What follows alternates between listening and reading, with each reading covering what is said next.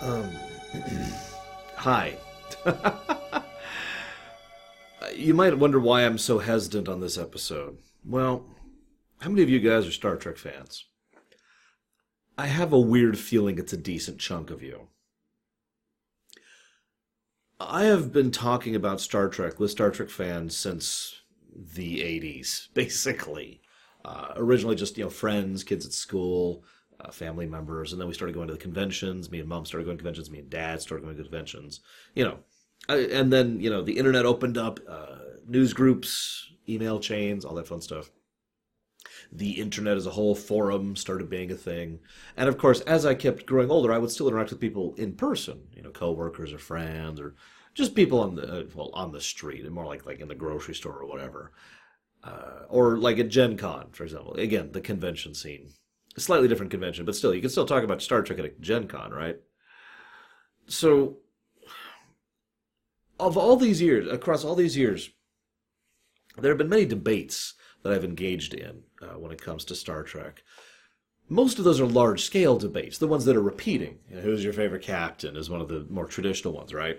Or how about how well do you think this ship would work in a fight against this other ship? Or who do you think would win in a war between the Romulans, the Klingons, the Federation? Just fairly normal large-scale questions like that. Or just simple things like who's your favorite engineer, who's your favorite doctor, who's your favorite science person, etc. But there's one thing that's a weird exception that I've heard debated since this episode came out. This would have been 91, 92? We're on the 91, 92 changeover here. Okay, so this would have been 92, February of 92. I've heard debated. And that is, basically, how much do you buy into the premise of this episode? That's what it really boils down to. So before I go anywhere further, where are you at on that particular battle? And I've heard this get into the point of actually being argumentative battling before. A lot of arguing about this point. Now, I'm going to go ahead and give my opinion, and I firmly believe in that opinion, especially having rewatched this episode. I call bull, basically. If you don't understand what I mean, let me explain very briefly. McDuff is part of the blah, blah, blah people, and they show up and they're like, hey, yeah, we have the ability to perfectly erase the memories of everyone on the ship, which includes multiple different alien species, as well as Data, the super advanced android of which there's only one. Well, you know what I mean. And the ship's computer to very, very, very specifically erase memories and records just to set up this circumstance.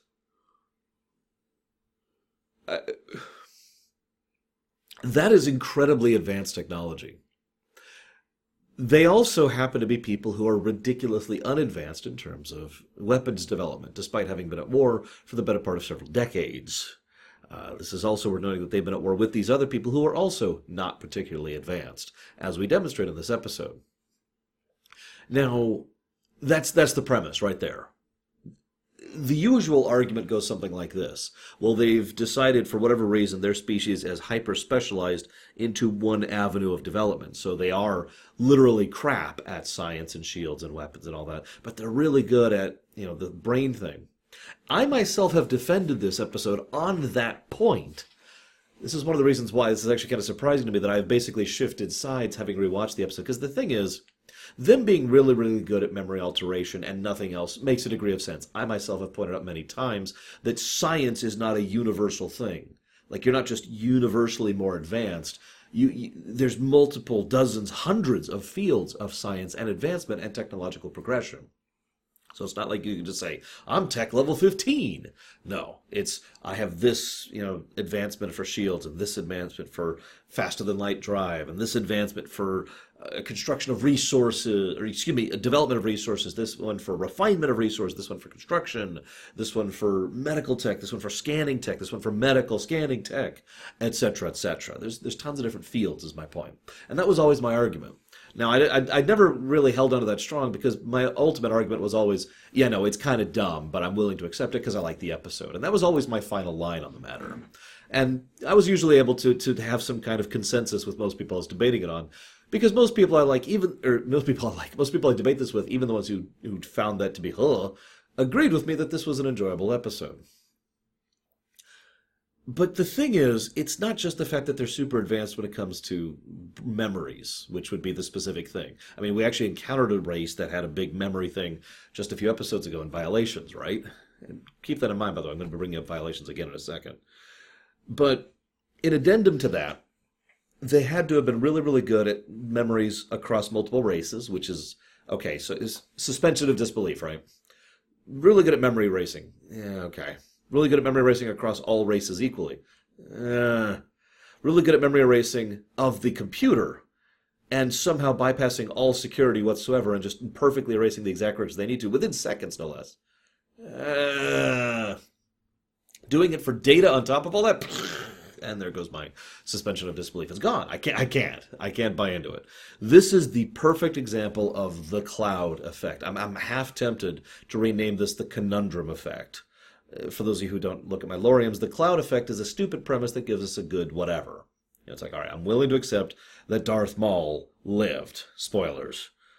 Because the episodes that actually had Darth Maul were really good. That's the cloud effect right there. Now, this episode was basically written by Joe Menosky, and boy, God does it show. Because it's actually a really fascinating premise with an engaging concept, and I love what they do with the characters, and it makes no sense. Like, no sense at all, right? As I just described. Again, whether you agree with it or not, I am looking forward to hearing you guys and seeing the debate continue. Just also stay civil, that's all I ask. Like I said, I've heard this one get pretty knock down, drag out. But regardless, I don't think I ever really realized this before, but this is the prototype, the beta version, if you will, of Workforce, Part 1 and 2. Now, for those of you who don't remember, Workforce, Part 1 and 2 is a two-parter over in Voyager, which I actually really like. It's among my favorite episodes in Voyager. I've discussed why over in those ruminations. I'm not going to repeat myself here until I finally redo the Voyager ruminations, which I really want to do someday. But regardless, it's the same general premise, because it's a very specific thing, see. You have to remove the circumstances of position and current knowledge without removing the circumstances of past knowledge and personality. In other words, the whole thing that made Workforce work was that was Janeway. It wasn't Janeway mind-controlled. It wasn't Janeway reprogrammed. It wasn't Janeway while under an influence. We've seen dozens, probably more. Probably not. We've seen dozens of episodes across all of Star Trek of being influenced by an external force. That's such a common thing that it's aggravating. It's why I keep pointing it out, how people never notice it, right? That's a very common trend. But to actually be yourself, but minus one piece, or with context altered, that's far more engaging for me. I can only think of 3 episodes off the top of my head that have done that. This one, Workforce Part 1 and 2, which I'm counting as 1, and The Killing Game, which actually tried to do the exact same thing to varying degrees of success. I love that concept because what it does then is it approaches it from a very science fiction angle. What if? What if the crew of the Enterprise was all still them? That's still Riker, that's still Ro, that's still Picard, etc. But the specifics of their position have been shifted. And now they're not really sure what to do about it. It's a fascinating premise, and it's a great way to examine characters. Notice, okay, I mentioned Violations earlier. Violations in this episode have the same mystery construct, which I've referenced before. Some people tell me it's the Hitchcock thing. I don't actually know if that's a proper term or not. But the idea is we know what the characters don't. And that then forms the nature of the tension. Don't go down that hole. Don't open that door. Because we know what the characters don't, right? Now, that's the base level of it, but it can be an excellent storytelling tool if utilized properly. Now, in Violations, the problem is they didn't do anything with it. They gave it away way too early, which can work, but they didn't do anything with it after. Then it was just, all right, repeating the notes. By contrast, here, they give it away very early. In the teaser, actually, the teaser's excellent. There's a ship, all right, raise shields, whatever. The teaser establishes several things. So let's do this in order. I'm sorry, I'll come back to the analogy about Violations in a second. Troy beats Data at chess, which I don't buy for a millisecond, although I do have a headcanon answer for that now. I've finally come up with a headcanon answer. You remember how Alexander was able to beat the program on the holodeck back in Newground? I postulated the idea of the holodeck having a casual difficulty setting for kids or for people who are just getting into it or don't want a difficulty. So why not Data having a casual... Data, set your difficulty in chess to casual, please. Thank you. You think I'm joking, but it's the only thing I've ever come up with that makes sense. I'm sorry, chess is not an intuitive game. Not even three-dimensional chess. Anyways, so then we see Riker and Ro. Now that's actually a good bit.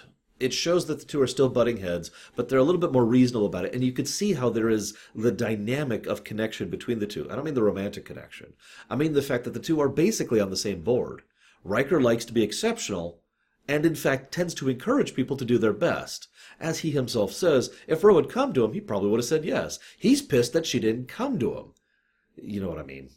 He is pissed that she didn't actually approach him and say, hey, can I do this new procedure? And I'm with him on that, actually. She's pissed because she thinks she's being molded into some kind of specific type of officer, which actually isn't quite true. But again, because she's so used to that, especially from Starfleet, you can see why she's bouncing back off of him. In other words, it is circumstance and context which is making them bounce off of each other, even though realistically the two should actually get along. And we do see shades of that in this episode. Then the scan happens, and everyone just kind of goes, whoa, and everyone's weirded out for a bit. And what I love about it is it takes quite a while for them to say what's actually going through the head. That's good. That's good writing. Because, for example, if you right now were just Men in Blacked, right? You know, hang on. Let me make sure that we do this proper lack. There we go. And you're suddenly unaware of who you are and what you are. Your first thought isn't going to be to say out loud, who am I? I don't remember anything. That is very unnatural dialogue. That's not what you would say in real life. By contrast, everyone just kind of being like, who? Huh?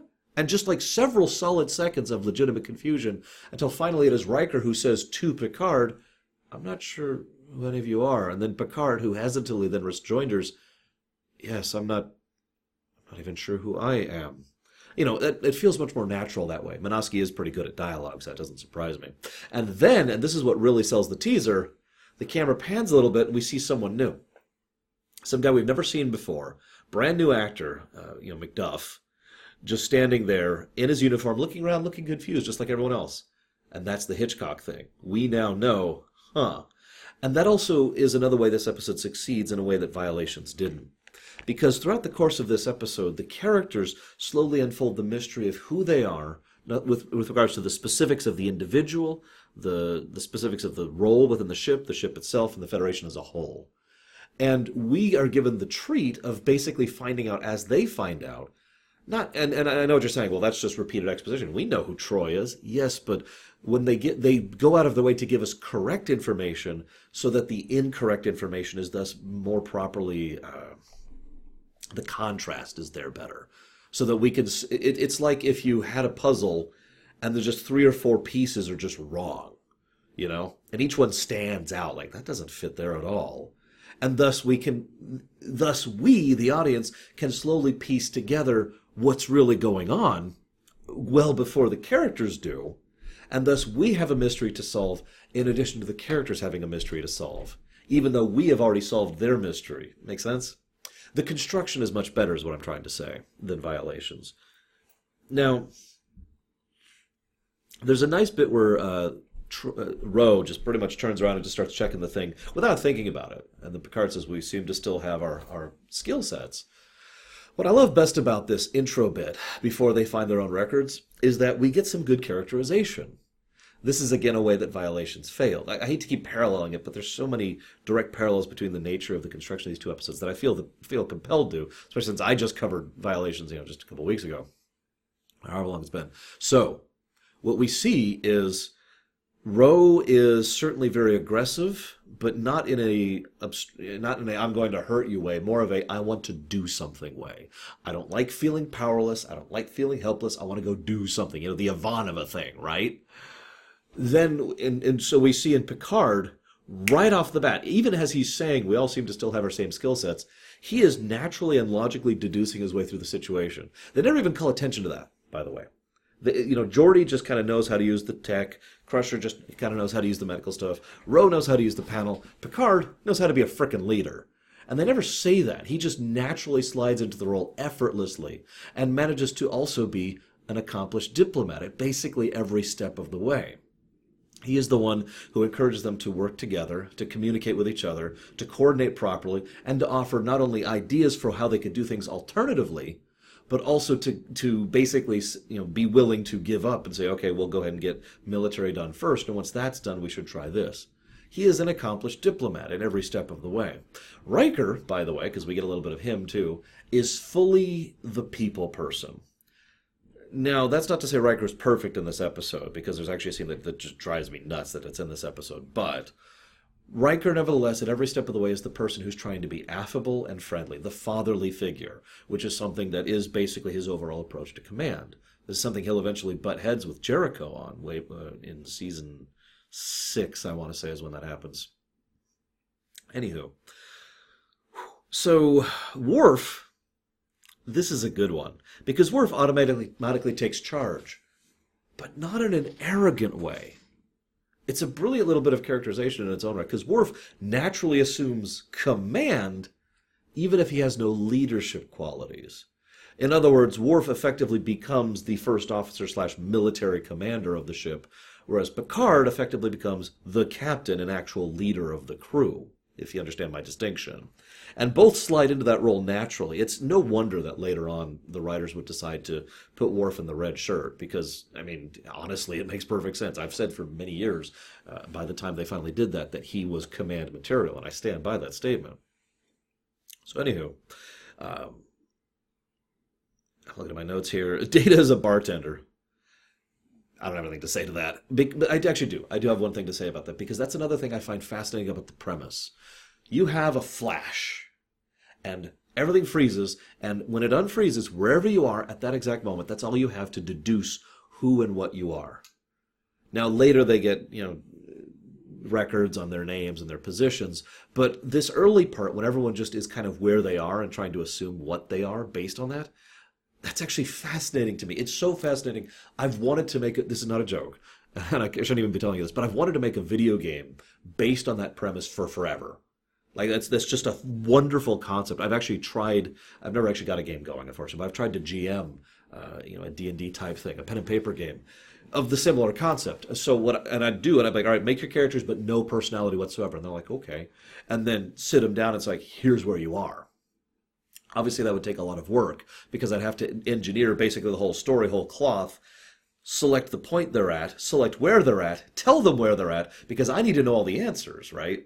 So it would be very difficult to pull off, but I think that would be just a wonderful concept, as it is here. Data was behind the bar making this drink for her, so it is only logical to assume that this is his function. Troy was down here. She doesn't have anything going on other than the fact that she has the badge, but a different uniform, so she is obviously distinct from the rest. She also mentions her empathy. I have to point out that her ability to sense is actually only mentioned once in this episode, and never used in any way, shape, or form against Macduff. She never senses a damn thing from him. So I'm going to go ahead and chalk this up to, yes, once again, Troy should have just not had her powers, because she functionally doesn't. She references them once, and everything else is just her remembering her Imzadi. The lady who was in sickbay in her bathing suit, who had just come in from the holodeck, That's another example of someone who just, in that moment, who am I, right? What do you use to deduce that in that moment? Okay, who the heck am I? Well, I like swimming, and that's all I got. It's a fascinating premise, like I said. I almost wish it took longer for them to figure out who each other was. Because the other funny thing is, you notice nobody uses any names until they get the reports. How could they? They don't know their names. That's also an interesting little bit. At some point, would you have to just invent names for each other, right? Or how would you? Would you just select a name yourself? What would you use to select it? There's a bunch of interesting what-ifs there that I really feel that could be explored in even more depth. It's just fascinating stuff. Now, I'm looking at my notes here. Let's continue the Troy thing really quick here. So, Riker and Ro get super flirty. That actually makes sense to me. As I've said before, the two characters kind of gravitate towards each other. And if you take away the history, the context, as I mentioned earlier, and just make it so the two characters are suddenly there, I think they would be friends. Then you add the fact that he is Riker, and I don't like this about his character, but it is a true fact of his character that he is a horn dog. He is a very flirtatious person. And then we add Ro, who is someone who, is feeling vulnerable and hurt, and he is going through a specific trauma. And what I'm trying to say is that in in a moment of emotional duress, I like to think that multiple people tried to romantically hook up in this. It's not the kind of thing I would do because I just don't think that way. But it's an extremely understandable and there's nothing to be ashamed of kind of response. In dire, horrible situations, people tend to seek some kind of comfort, and physical intimacy with someone else is a very significant source of comfort. This just sounds like a duh, so please forgive me if I'm sounding so obvious here. What I'm trying to say is that, if anything, I imagine multiple people were like, oh God, what's going on? I don't know who I am. What should I do? And there's someone there who happens to be of whatever gender they like and are liked in return. And they're like, hey, I can see those kind of hookups happening. What I like to think in the back of my mind is that some of them stuck. Obviously not Ro and Riker, just. So Riker and Ro do get together. Okay, sure. I'm with that. Troi is what I really want to bring up, because she feels like there's something else there. It's not the empathy thing. She's not sensing him. She's not being like, what do I feel from you? It's just some kind of trickle in the back of her mind that's just a little bit beyond the normal memories. I like that. That makes sense, because they're supposed to be super connected in some big, grandiose way that bypasses normal connections, right? Imzadi, right? I just said right 3 times in a row. I apologize. I'm really nauseous all of a sudden. That's why I had to pause and take a drink. I don't know what's going on with that. So, to me, that doesn't need her empathy. That was the whole point. She doesn't need her scanning powers in order to be able to sense her Imzadi, I don't think. And I actually kind of thought that was pretty cool. In fact, if you're paying attention, and this is the other time I'm going to mention violations, last time I swear, and then I'll be done with that stupid episode. You notice in that episode, she and Riker were pretty cool. Like, there was a lot of coolness there. I made my points about that when I was talking about that or however many weeks ago it was now. This is sort of a continuation of that. And if you notice, Season 5 and a little bit of 6 will kind of be pushing Riker and Troi together a bit more. Now, this is very strange, because the two of them had a built-in connection all the way back in Season 1, and they both have basically discussed on and off since then how much, he's got his career, she's got her career, and they've decided to break it off and remain very close friends. And there's been some off and on between them, but then they're kind of drifting back closer towards each other. Riker almost kisses her in this episode, to wit, and, how Nemesis ends up.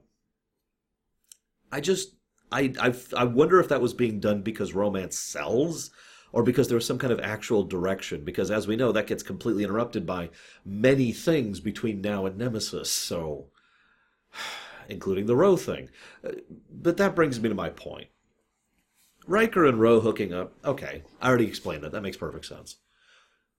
In the middle, keep in mind, at this point, Riker 2, the Riker with this set of memories, is currently in a romantic entanglement with Ro.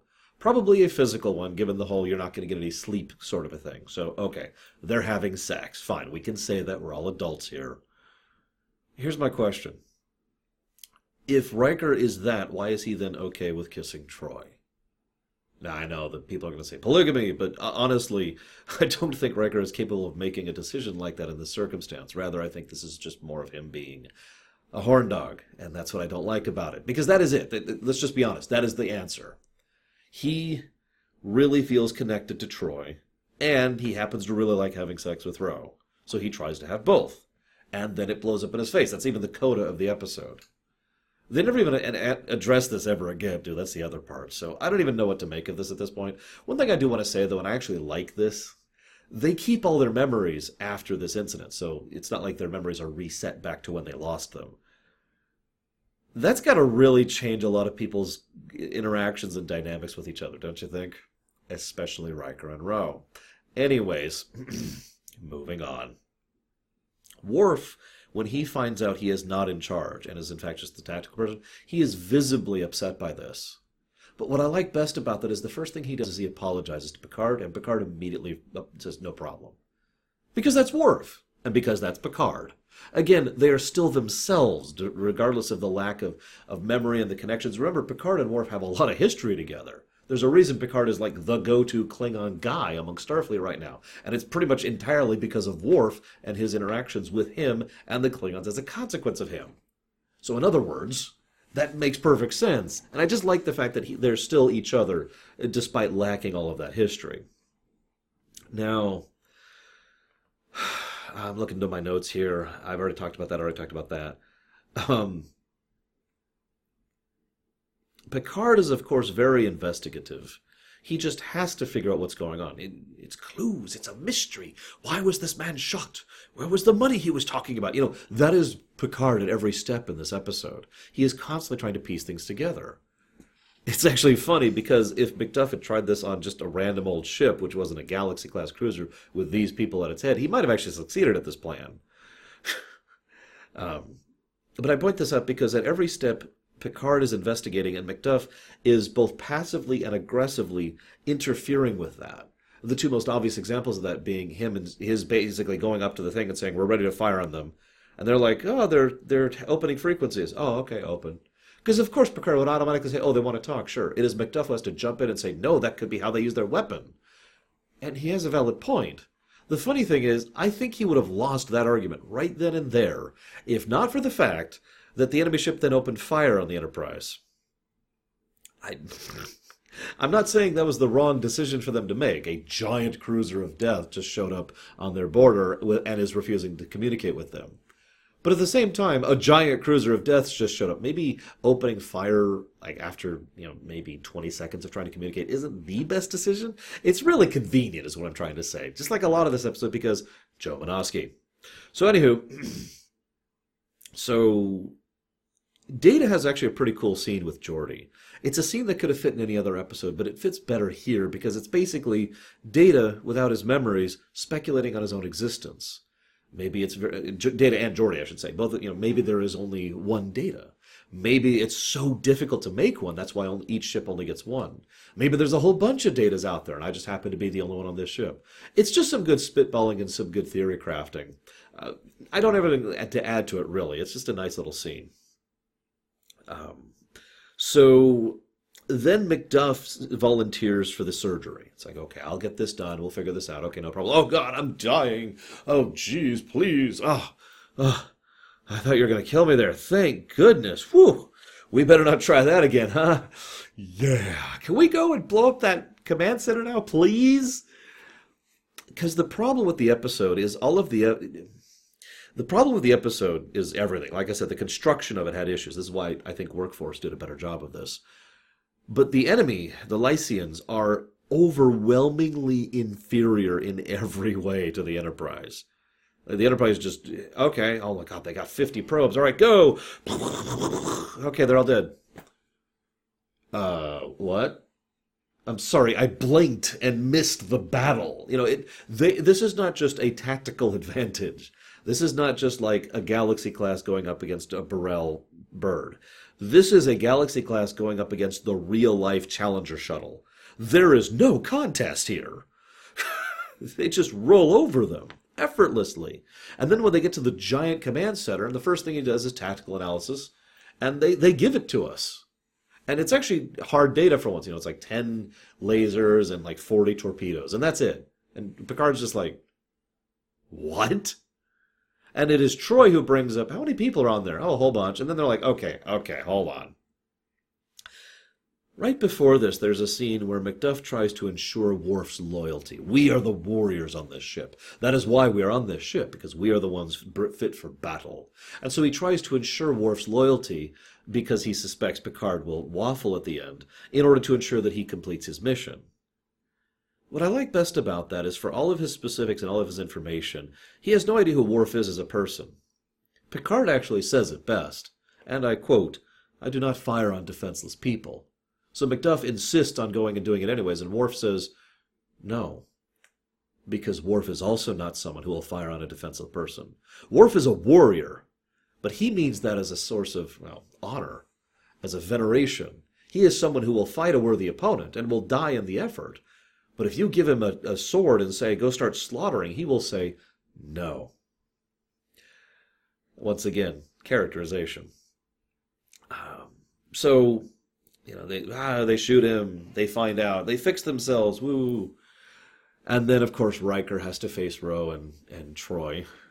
That's something I would want to do if I'm being 100% honest. That would be a very terrifying moment. Regardless, regardless of its plot holes, and there are multiples, as I think I pointed out, I did still very much enjoy this episode. This is a good one to end the year on a high mark, so to speak. I know that's just kind of an artificial thing, because then next week we'll just do another one. But nevertheless, I hope you guys have enjoyed my thoughts, and I will be seeing you next time.